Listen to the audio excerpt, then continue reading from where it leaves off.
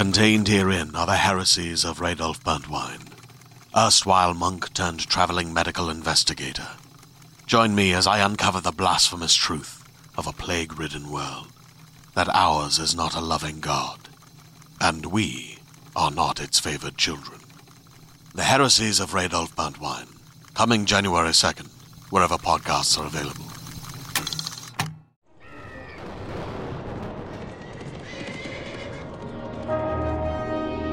Fantasy Magazine.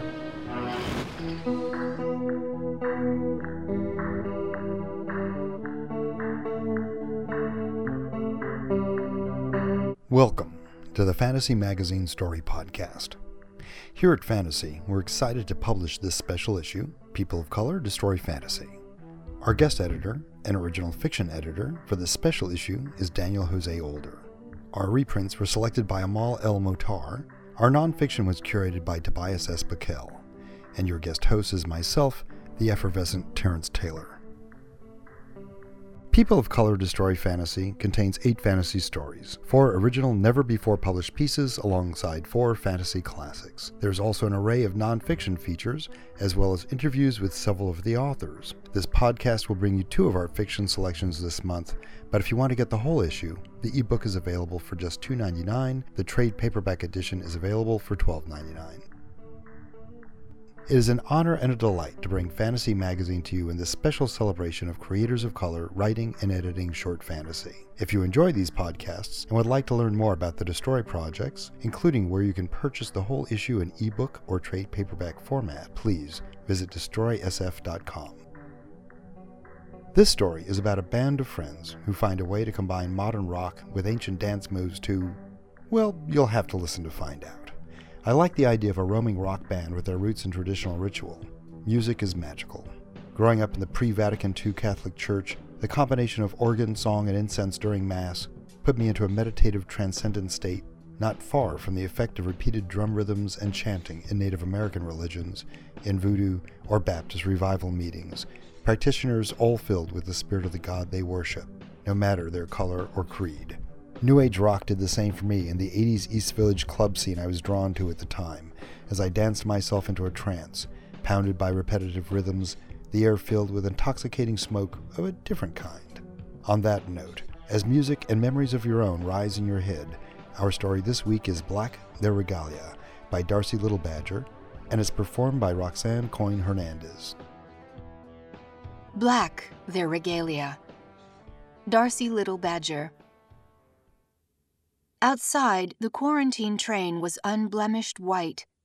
Where its tracks skirted populated regions, barbed wire and warning signs, danger, peligro, infectious materials, sustancias infecciosas, discouraged trespassers from marking the cars with spray paint. The interior was another story.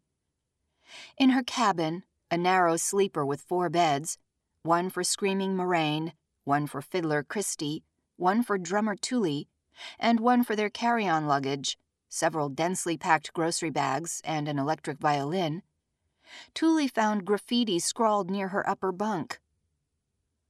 Amber Smythe was here. I love John Wynne. Callie plus Brett plus Austin Clark. August 17 to 18. For a good time, call the CDC. God help us. Tully fished a leather-piercing needle from her sewing kit. With marks like spider silk, she etched, "The apparently siblings rode the white train." Tully, Moraine, and Christy were only siblings in the spiritual way. Their band name was a response to all the strangers who asked, "Are you triplets?" When she felt thorny, so almost always, Christy responded, "Because natives look alike? No. Well, we might have the same great-uncle. He got a reputation." "Hey, Tully, are you defacing the train?" Moraine shouted, as if she couldn't hear him across 3 feet of recirculated air.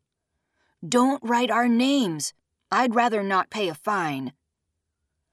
"Uh-oh. I wrote our band name already." "Don't worry," Christy said. "There's no chance anybody will recognize it." So the apparently Sibs weren't remotely famous, but they'd been off to a promising start before the plague spread. On average, they played 4 paid shows a month and had 60 followers on Twitter, 63 if you counted their mothers. With enough time, they could have serenaded the right person, signed a contract, and toured the world, or at the very least, toured states outside Texas. Now their onstage corpse paint seemed like a premonition. What little humankind knew about the Big Plague pointed to a grim, albeit sluggish prognosis. The poor souls who carried the strain had a year, more or less. Could be enough time to find a cure. Maybe even enough time to mobilize the largest treatment plan in human history. Unfortunately, some people crashed fast, their nervous systems torn apart. A rap on the door announced breakfast. Oatmeal and tea.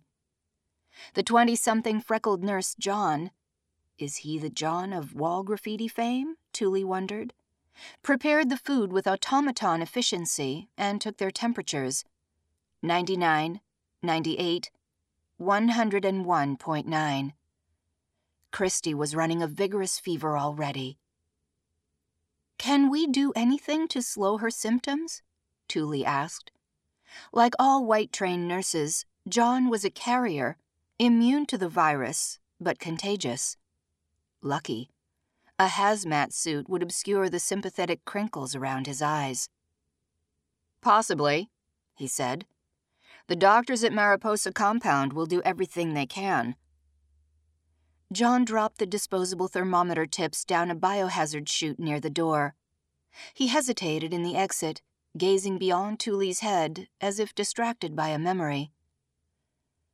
Goodbye, then, he said. Call if you need anything. During breakfast, Thule and Moraine hovered over Christy, prepared to steady trembling hands as she drank lukewarm black tea. Full-body shakes were a late-stage plague symptom, but they begin with subtle tremors, and Christy shivered when she choked down the dregs in her cup. It's just chilly, Moraine said, wrapping a black Pendleton blanket around Christy's shoulders. We need sunlight. Open the curtains. Good idea. Thule obliged, revealing the yellow desert. There were mountains in the distance, and barrel cacti in the foreground. Nearby, a bird's tattered, desiccated corpse hung from a coil of barbed wire. You should both have a nap, she suggested. Terrible scenery. The apparently siblings first met during the Maria de Soto University powwow and cakewalk for charity. As poor college freshmen, they were enticed by the $100 Best Student Intertribal Dancer Prize, not community togetherness or actual dancing. Pinky swear.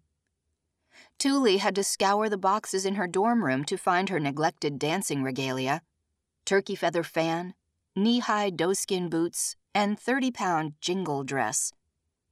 It had been years since her last powwow, and the dress clutched her hips and arms uncomfortably tight. Do it for money, she thought, and maybe you'll win a free cake, too. German chocolate would taste so good right now. That year, the MD SUP WCWC, normally held on the soccer field, was moved to the indoor gymnasium in defiance of sparking mountainous clouds overhead. The drum group sat in the center circle of the basketball court. They were surrounding by the dancing ring and crowded benches for participants. Thule noticed Moraine on the bench next to hers. Under the vibrant red fringe and sunset-colored beadwork that covered his grass dancer regalia, he resembled somebody in her music composition class, the kid who always answered Dr. Brumford's rhetorical questions. Are you a music student at DeSoto? She asked. Yeah. He lowered his Navajo taco to shake her hand. I'm Moraine, like the glacial deposit. That's a well-crafted jingle dress. Thanks. My mom made it. Blue suits you. Maybe, But I wanted black and orange, Halloween colors. Mom hates the holiday. Mine does too. She thinks focusing on death and gloomy junk attracts evil. My mom says I have ghost sickness. What?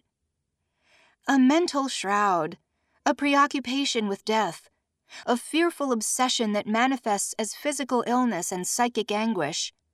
So basically, I'm haunted because my favorite movie is Ringu. Moraine laughed. What if it's real, though? Thule asked. You believe in the supernatural? Thule shrugged. I'm skeptical, but moms have been right before. Let's test it. My throat hurts, and you're wearing a jingle dress. Okay. Jingle dancing is supposed to heal people, right? Maybe. It healed at least one person, like 150 years ago, reputedly. An Ojibwe girl, I think. Dunno, man. Jingle dresses, draped with hollow silver cones, clang with every leap. Thule loved their rhythm. That's all. She knew zilch about the origin of the dance, its significance. Not like they taught that in public school. Try to heal me, Moraine insisted. I want to believe. A young woman, fancy shawl dancer, her regalia cluttered with shades of yellow and pink, stepped between Thule and Moraine. First, she said, ghosts are real. They look like shadows, and your jingle dress test doesn't prove anything. Actually, it's borderline offensive, so don't let respectable people hear you. Second, I think you're both in my music composition class. Hey, I'm... Christy, Moraine said. Yeah, I know. Great to officially meet you. They spent the powwow arguing about ghosts. Moraine insisted that the shadowy figures Christy saw at night were symptoms of sleep paralysis. Christy thought he was just scared of the unfathomable truth, and Thule remained non-committal. However, they didn't annoy each other too much, so friendship inevitably blossomed. None of them won the competition. That prize went to a hoop dancer math major. 5 years later, Thule truly loved her buddies. She couldn't envision better people to live with, to die with. Hopefully the death part would take its sweet time. The white train's mechanical heartbeat, a low whir that sounded nothing like the chug-chug-chug in movies, was punctuated by Thule's fingers drumming on the windowsill and her steel-toed boots tapping the vinyl floor. They were nearing the Mojave Desert, where several compounds, including Mariposa, treated high-threat contagious citizens away from the lucky uninfected. Christy's reflection appeared in the glass, her wide eyes transposed over the cloudless sky. The Pendleton fell in a heap at her feet. Sorry, hun, Thule said, turning. Did my drumming disturb you? My dream. Christy pointed to a silhouette that cut the white-blue sky with long, sharp wings. She was in my dream. That's just a turkey vulture. Strange. I didn't know they lived here. Don't quote me on that before I Google it, though. Go back to... She sent them. They're her children, vultures. Eating sick, old meat to help make the world clean. What? Whose children? The plague eater. With a sleepwalker's drowsy gait, Christy stumbled back to bed, pulling the cotton sheet up to her chin and murmuring something about dancing. Thule tucked the Pendleton over her friend. What? Moraine asked, waking. Did Christy have a nightmare? Must be exciting. I'd love to experience her brain for just one REM cycle. Nightmares aren't pleasant, last I checked. Better than the tedious junk I experience. This time I dreamed of notes in the major key. You're a true musician, Moraine. Guess I'll try again. He pulled the sheets up to his chin. Hey. Yeah? Keep an eye on her, okay? I promise. Once her friends drifted off to sleep, Thule sat on the end of Christie's bunk and held her hand. The muscles in her long fingers, a violinist's fingers, spidery and dexterous, tensed, relaxed, and tensed. Her livelihood, if not her life, was rapidly expiring. Where were the powers their mothers swore by? The great forces that heal faithful children and make bodies strong. I'll do anything, Thule whispered. You just need to ask. In the silence that followed, she chuckled. The apparently siblings reveled in gallows humor. It was much nicer than weeping. Later, as the train chugged through Mariposa compound, it passed rows of white barracks with slatted pitch roofs. Laundry lines, sun-bleached plastic toys, and potted plants cluttered the residential grounds. The train stopped between sprawling, nearly identical facilities. To the right, a hospital. To the left, a community center.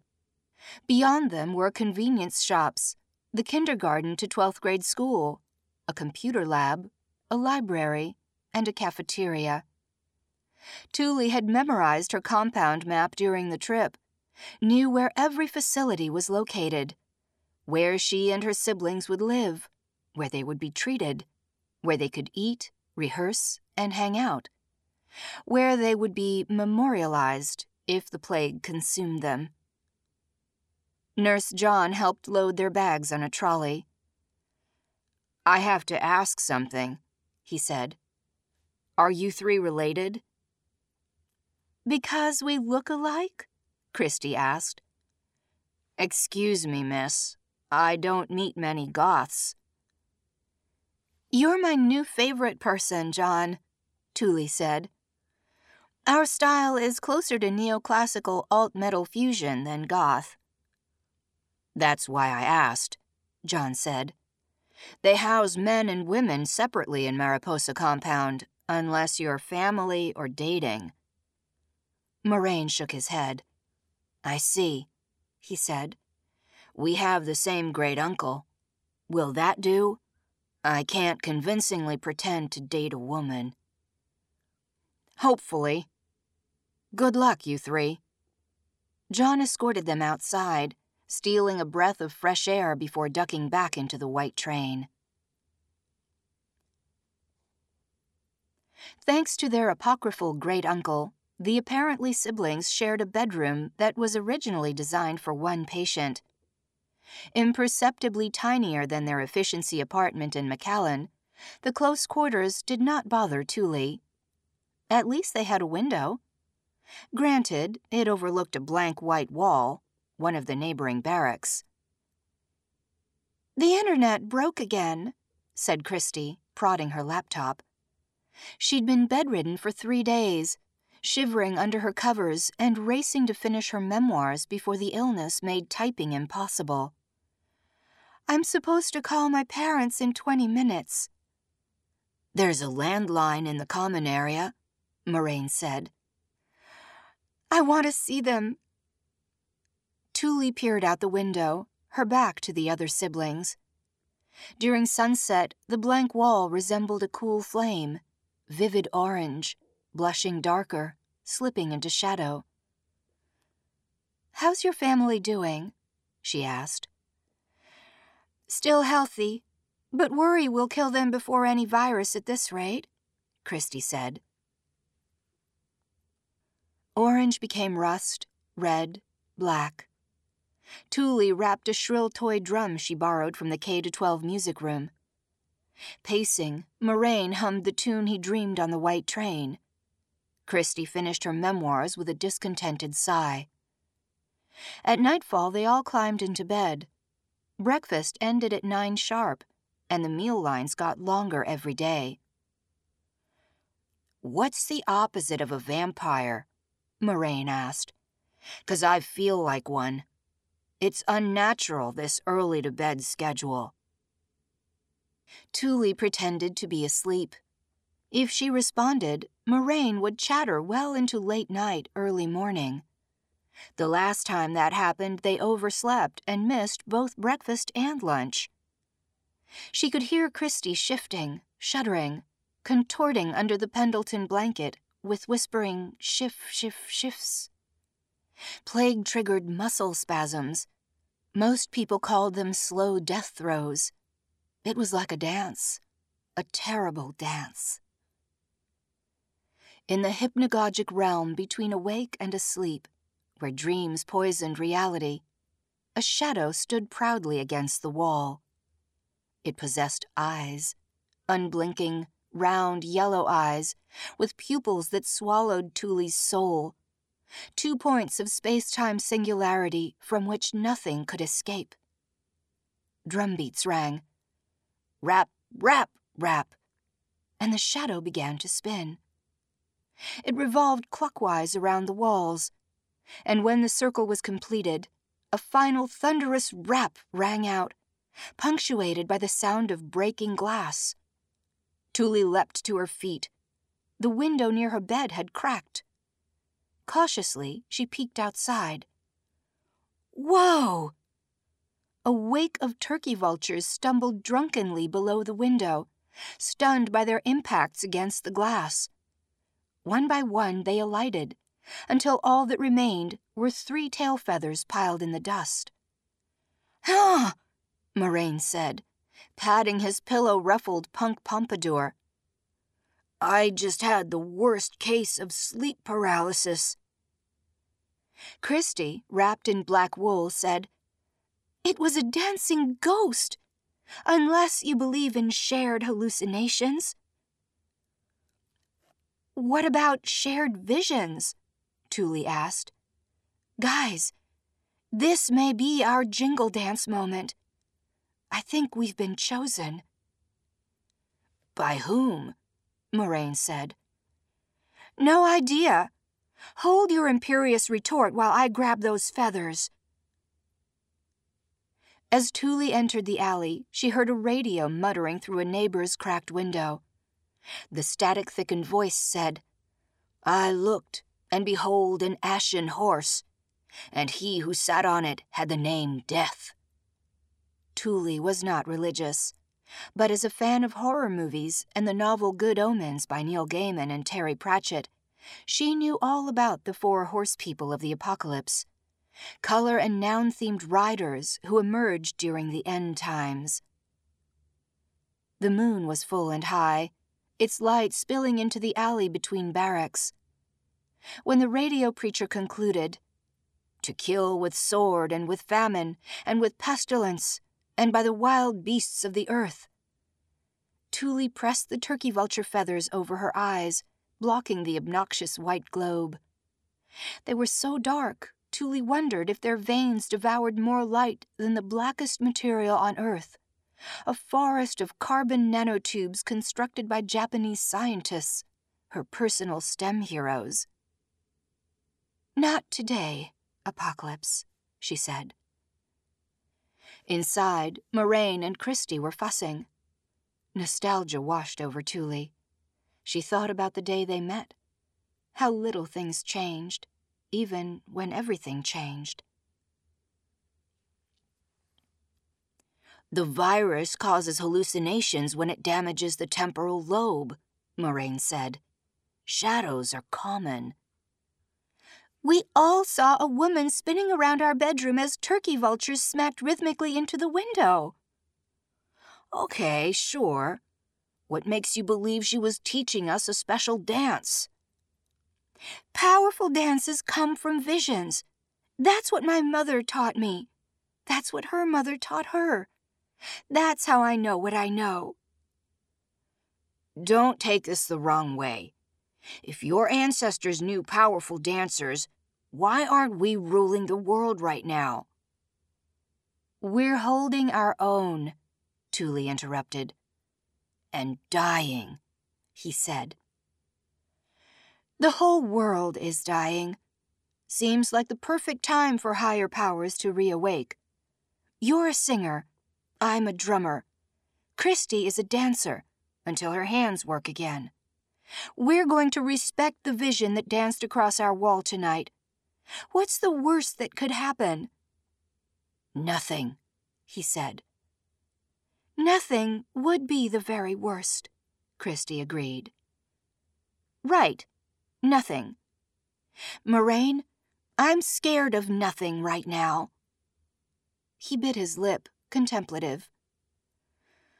All right. Let's get started, ladies. Christy needs regalia. What was the vision dancer wearing? A dress? Christy said. And a shawl? It's hard to tell. The whole thing was a shadow. A shadow? They needed black fabric. Lots of it. The first flyer the apparently siblings pinned to the community message board was short and informative. Black fabric needed for a dance ceremony. Ho ye! Please consider donating used clothes, thread, buttons, etc. A collection box is outside our door. Barrack 19, room 3. FYI, you won't need morning suits once we destroy the virus with sick, but not actually sick, rhythm and motion. Smiley face. Cheers! Thule plus Moraine plus Christy, of apparently siblings fame. The flyer only attracted one donation, a pair of black wool socks. Somebody also offered to DJ their plague prom. Undeterred, they tried again. Black fabric needed. Ho ye! We are Apache Navajo. Ceremonial dances have social and religious power in our communities. For example, we dance to honor veterans, win cakes, and appeal to grand forces. It's a fact.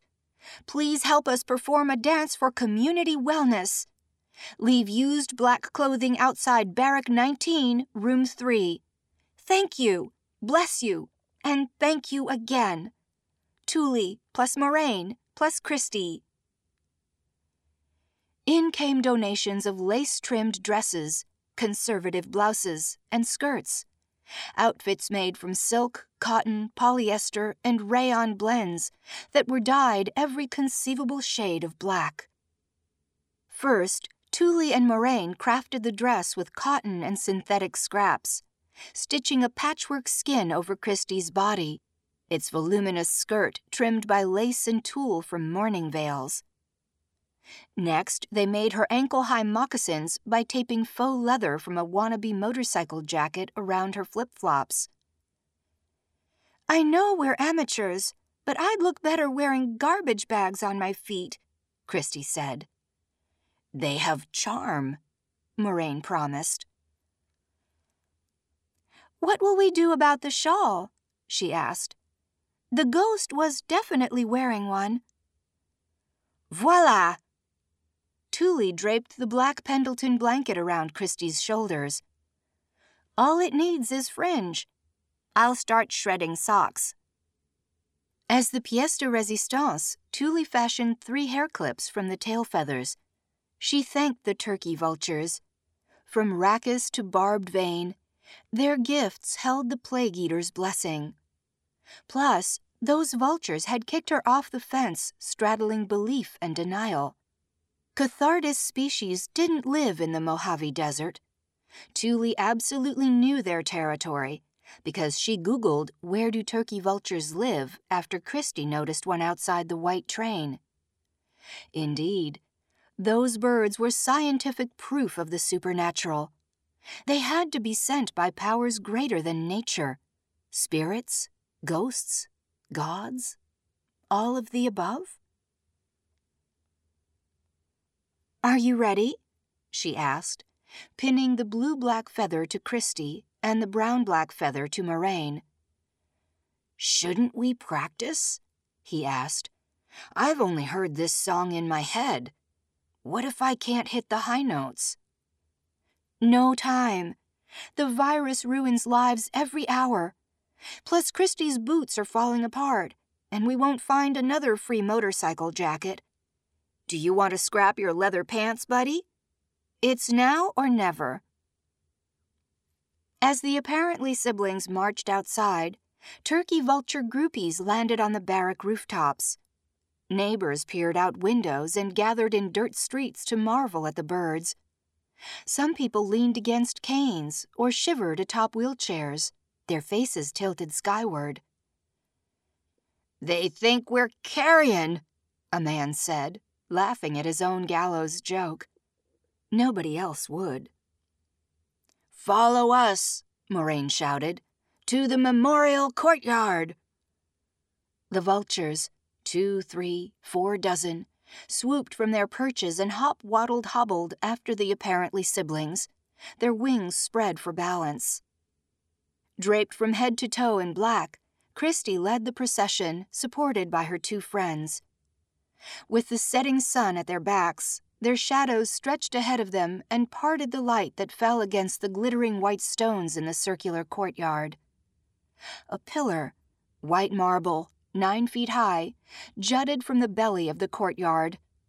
Its bronze plaque read, "In Memoriam." Already several names had been etched into the base of the pillar, but there remained room for thousands on its blank faces. One canvas that Thule hoped would remain empty. She crouched against the eastward-facing side and beheld the night encroaching. "What's with the birds? Everybody go inside. Back to your rooms, please." Was that security speaking? A doctor or administrator? Though the voice was magnified by a bullhorn, Thule could not see its source beyond the wall of spectators and turkey vultures that surrounded her. "On my count," she said, drumstick raised. "Kaye, Daki, Tali." "What?" Moraine asked. "Sorry, that was Lipan. What's the Diné word for 3? "Just use English," he said. 3, 2, 1. Moraine sang in clear, deep vocables. It had been ages since Thule heard his voice without a hint of guttural death growl. Stunned, she nearly missed her entrance. The first beat on her toy drum cracked like a whip. Rap! Even with a bullhorn, the security doctor administrator could not overwhelm Moraine. Rap, rap, rap! Thule's drum spoke of healing and hunger. Rap! Christie spread her arms and began to spin as she orbited around the memorial pillar clockwise. By the second loop, she staggered more than she spun. Every successive loop was smaller, closer to the pillar, as if it drew her in. On the 5th, she fell and crawled. "Almost done," Thule shouted. Rap! The ground crumbled, and darkness enveloped their world. A darkness so absolute even phosphenes vanished. As if drawn together by organic magnetism, Thule, Moraine, and Christie found each other and linked arms as they fell. "Are we dead?" Moraine hollered. "I feel great," said Christie.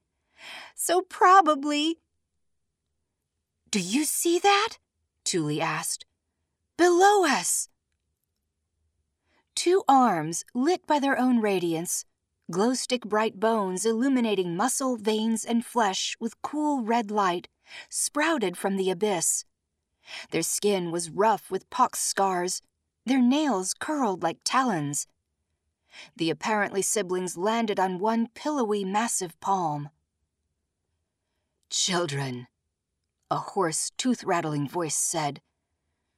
"I enjoyed the performance." It came from everywhere, as if the void spoke. "Thank you." Thule rolled into a sitting position. She'd landed gracelessly. They all had. "Are you its composer? Are you the one who gave us visions?" "I am." "It's an honor. May I ask, say," Thule interrupted, "there are lots of decent people on Earth, so why choose us instead?" "Because," the void said, "I am your biggest fan. Apparently siblings, when you scream in dim places, I listen, and I relish what I hear." So they did serenade the right person. Thule knew it would happen eventually, though she'd expected a human talent scout. "Will you help?" she asked. "Help make us and everybody else healthy again?" The temperature dove from chilly to Alaska winter cold. Even Christy with her wool shawl and patchwork dress shivered. "From the world above," boomed everywhere below, "I take the big plague, drink its coils, and sate my hunger. The virus is now just a troubled memory. Make no mistake. You'll all die eventually. Mortals always perish. Maybe by illness, maybe by accident, maybe by something stranger. It's not my place to know. When the time comes, I hope you will find me and perform for all the dead, the never-born, and the monstrous who live in my deep country." "Whoa, metal, what are you?" Thule asked, leaning against her friends for warmth. "A spirit?" "A ghost?" Christy asked. "A god?" Moraine asked. "Or could you be part of a complex delusion? Maybe I'm asleep and all of this has been a nightmare." "Just call me Plague Eater. The rest is mystery." The fingers curled around them. "But I'm definitely not that last guess." "I have to admit," Thule said, "that the white train is much nicer this time. I even saw Nurse John sipping a martini in the dining car. I asked if he wanted an autograph, and he said, 'No, you left one on the wall.' What a funny guy. I may really love him." Christy snorted. "Get his number, but don't invite him home. Our apartment must be rank. We left chili in the sink." "Let's hire a maid after the tour finishes," said Moraine. "Maybe even rent a bigger apartment?" Thule asked. It had taken a few weeks to check, double-check, and triple-check their blood samples. Not a hint of Big Plague remained. In fact, nobody carried the virus anymore, regardless of the bodily fluid or tissue that was screened. Big Plague even vanished from test vials in laboratories and secure government facilities. Maybe that's why so many people believed that the apparently siblings apparently saved the world. YouTube videos of their performance helped too. Turkey vultures bobbing their naked heads, the dance, song, and drum, a flurry of feathers, an empty courtyard, cheers when the crowd spotted Thule, Christy, and Moraine on the medical center rooftop. In every video, their bodies were perfect silhouettes against the red western sky.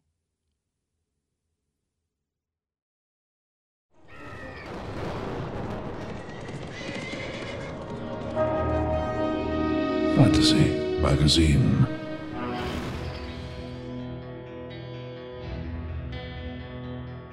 Welcome back. You just heard Black the Regalia by Darcie Little Badger, as performed by Roxanne Coyne Hernandez. This story is copyright 2016 by Darcie Little Badger. It first appeared in Fantasy Magazine's People of Color Destroy Fantasy special issue, and appears here by permission of the author. We hope you enjoyed it.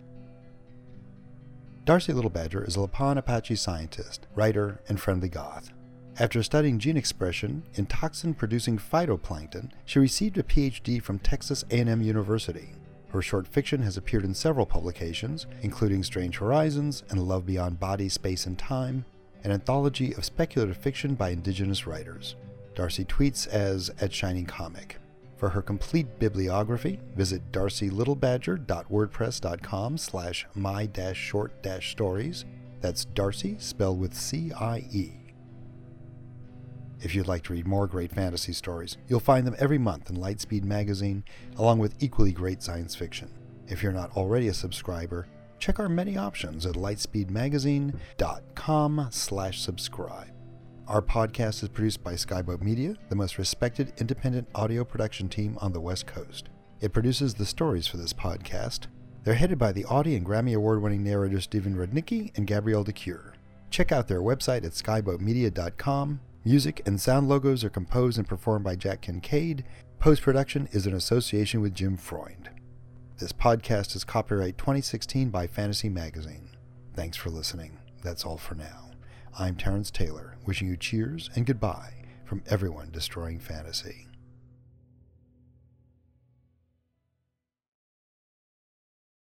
Hey there, this is Justin Bartha. I made a funny new podcast, King of the Egg Cream. It has the greatest cast in the history of podcasts with actors like Louis Black, I'm torn by my feelings for two women. Bobby Cannavale, You can eat it, or if someone hits you, you can put it on your cut. Melanie Linsky, I wonder what these marvelous things are that look just like boiled chicken feet. Jason Ritter, I can break things and pick locks and kill people. Michael Stuhlbarg, The whole point is to inspire people that they should make themselves better. Ari Grainer, No, don't whet its appetite. What are you, an idiot? me, Justin Bartha, That's not just any egg cream, that's a Lemke's special. and all narrated by the hilarious Richard Kind. This is the story of Harry Dalowitz and how he rose from nothing to become New York's King of the Egg Cream. So if you like funny true stories, come listen to King of the Egg Cream, available wherever you get your podcasts.